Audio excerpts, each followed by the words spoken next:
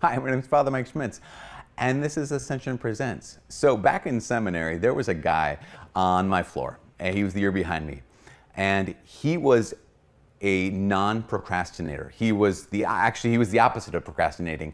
He would be the kind of guy who would get the syllabus for the whole semester, and he would get the syllabus and start working on it. He would start working on the projects, he'd start doing the reading, he would start, like the final paper at the end of the semester, he would have started writing it before the end of the first week of classes. In fact, a lot of times he would have all the papers written within the first 3 to 4 weeks of the semester, which just boggles my mind for many reasons. That's just not how I think. Like, I think, like, let me have that sit in the pot for a little bit. Let's have some like crock pot writing, crock pot creativity. Let's simmer a little bit. He was like, no, we're gonna do it. But the second thing is kind of interesting. That seems to imply that there was nothing he could learn throughout the course of the rest of that semester that would affect the outcome of those papers. I think actually how he did it was he wrote the first draft and then he added to it because he was a pretty smart guy. But he didn't procrastinate, and that bothered me because I tend to procrastinate. And my guess is if you're watching a YouTube video, you tend to procrastinate as well, because that's why YouTube exists, for procrastinators, just like you and me. So what do we do? Good question, camper. I know what I should do, but I can't bring myself to do it. That's pretty much procrastination, right? First question, is this what I'm supposed to do? Second question, is this what I'm supposed to do right now? Because to everything there is a season, right? You can get the assignment and say, okay, at the end of the semester, write a 15-page paper on blank. Well, at the end of the semester, I might have to learn something between the beginning of the semester and the middle of the semester so I can actually have that contribute to what I'm writing for the paper for the end of the semester. So not only is this what I'm supposed to do, is this what I'm supposed to do right now? Because answering those two questions will give you clarity on the task at hand. I think a lot of us, we think we're procrastinators, but that only is because we have a sense of guilt, like, I know I should be doing something, but we haven't asked the question, wait, really? Are you really supposed to be doing this? And are you really supposed to be doing it right now? Now, once you answer the question, yep, it is actually something I'm supposed to be doing, and I'm supposed to be doing it right now. Okay, well then we can do this thing called strategic procrastination. And strategic procrastination is basically, I know I'm supposed to be doing this. I'm supposed to, for me, how about this? I need to be writing a homily right now. Okay, but whoa, those dirty dishes in the sink, they need some cleaning. They're not gonna clean themselves, so I'm gonna do that instead. Like, whoa, okay, wait. I found a task that needs to be done. Dishes need to be washed, but they don't need to be washed right now. The homily actually has to be done by Sunday morning, or else, you know, I guess, or else what, I guess? People would just be bored. Or actually, they won't be bored, there'd be a shorter homily, and then, actually, why do I put so much time into that? Never mind, bad example. No, there are benefits to procrastination. Like there are some things that, in fact, there's a TED talk about like the benefits of procrastination. There are some people who are like reactors, like when they're supposed to do something, they just act on it right away. And they don't give themselves sufficient time to process. They don't give themselves sufficient time to like let it actually be a little crock pot creativity and give themselves time to stew and to think and to kind of process some things. The best way I think to, when you have to do a task, is if you can do it in the first 2 minutes, fine, awesome, fantastic. I don't need a lot of creativity to call up the plumber and say, hey, Mr. Plumber or Miss Plumber, can you come over to my house because there's a leak somewhere? Like, if I can do that right away, do it right away. But there's some kind of things that just take a little bit more time. And so some procrastination can help that.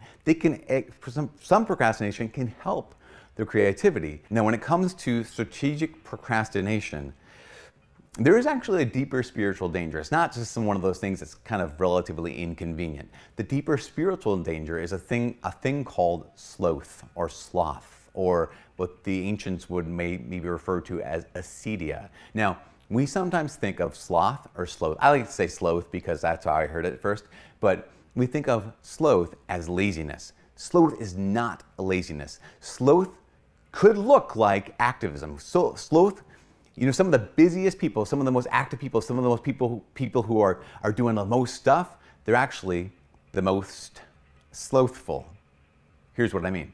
What sloth is not doing what I'm supposed to be doing right now. Now, that doesn't mean I'm just laying there not doing anything. I could be doing 1,000 different things, except for the one thing that I'm supposed to be doing right now. And the deeper thing that procrastination reveals is it can possibly reveal a certain tendency towards sloth or acedia. Procrastination isn't always what we think. For example, when I'm trying to solve a problem, trying to address an issue, it might be a good thing to step back from the issue and to think about it. It might be a good idea to have this problem I'm trying to work out, and I'm trying to deal with this relation with people, or managing.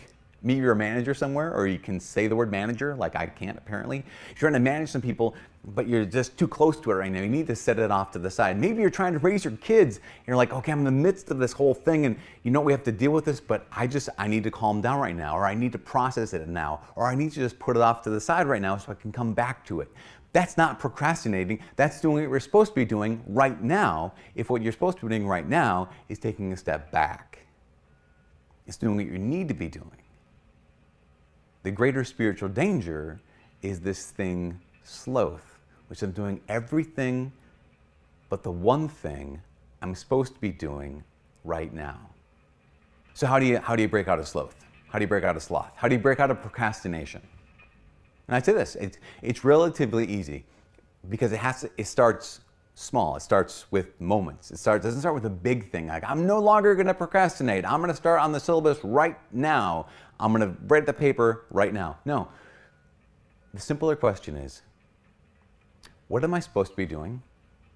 Not what's self-imposed, not what books I'm supposed to be reading, or the people I'm supposed to be calling. Maybe you're not supposed to be calling them. Maybe you need to be narrowing your gaze. Maybe I don't need to be reading all these books. Maybe I can read one chapter from some of these books rather than read the whole thing.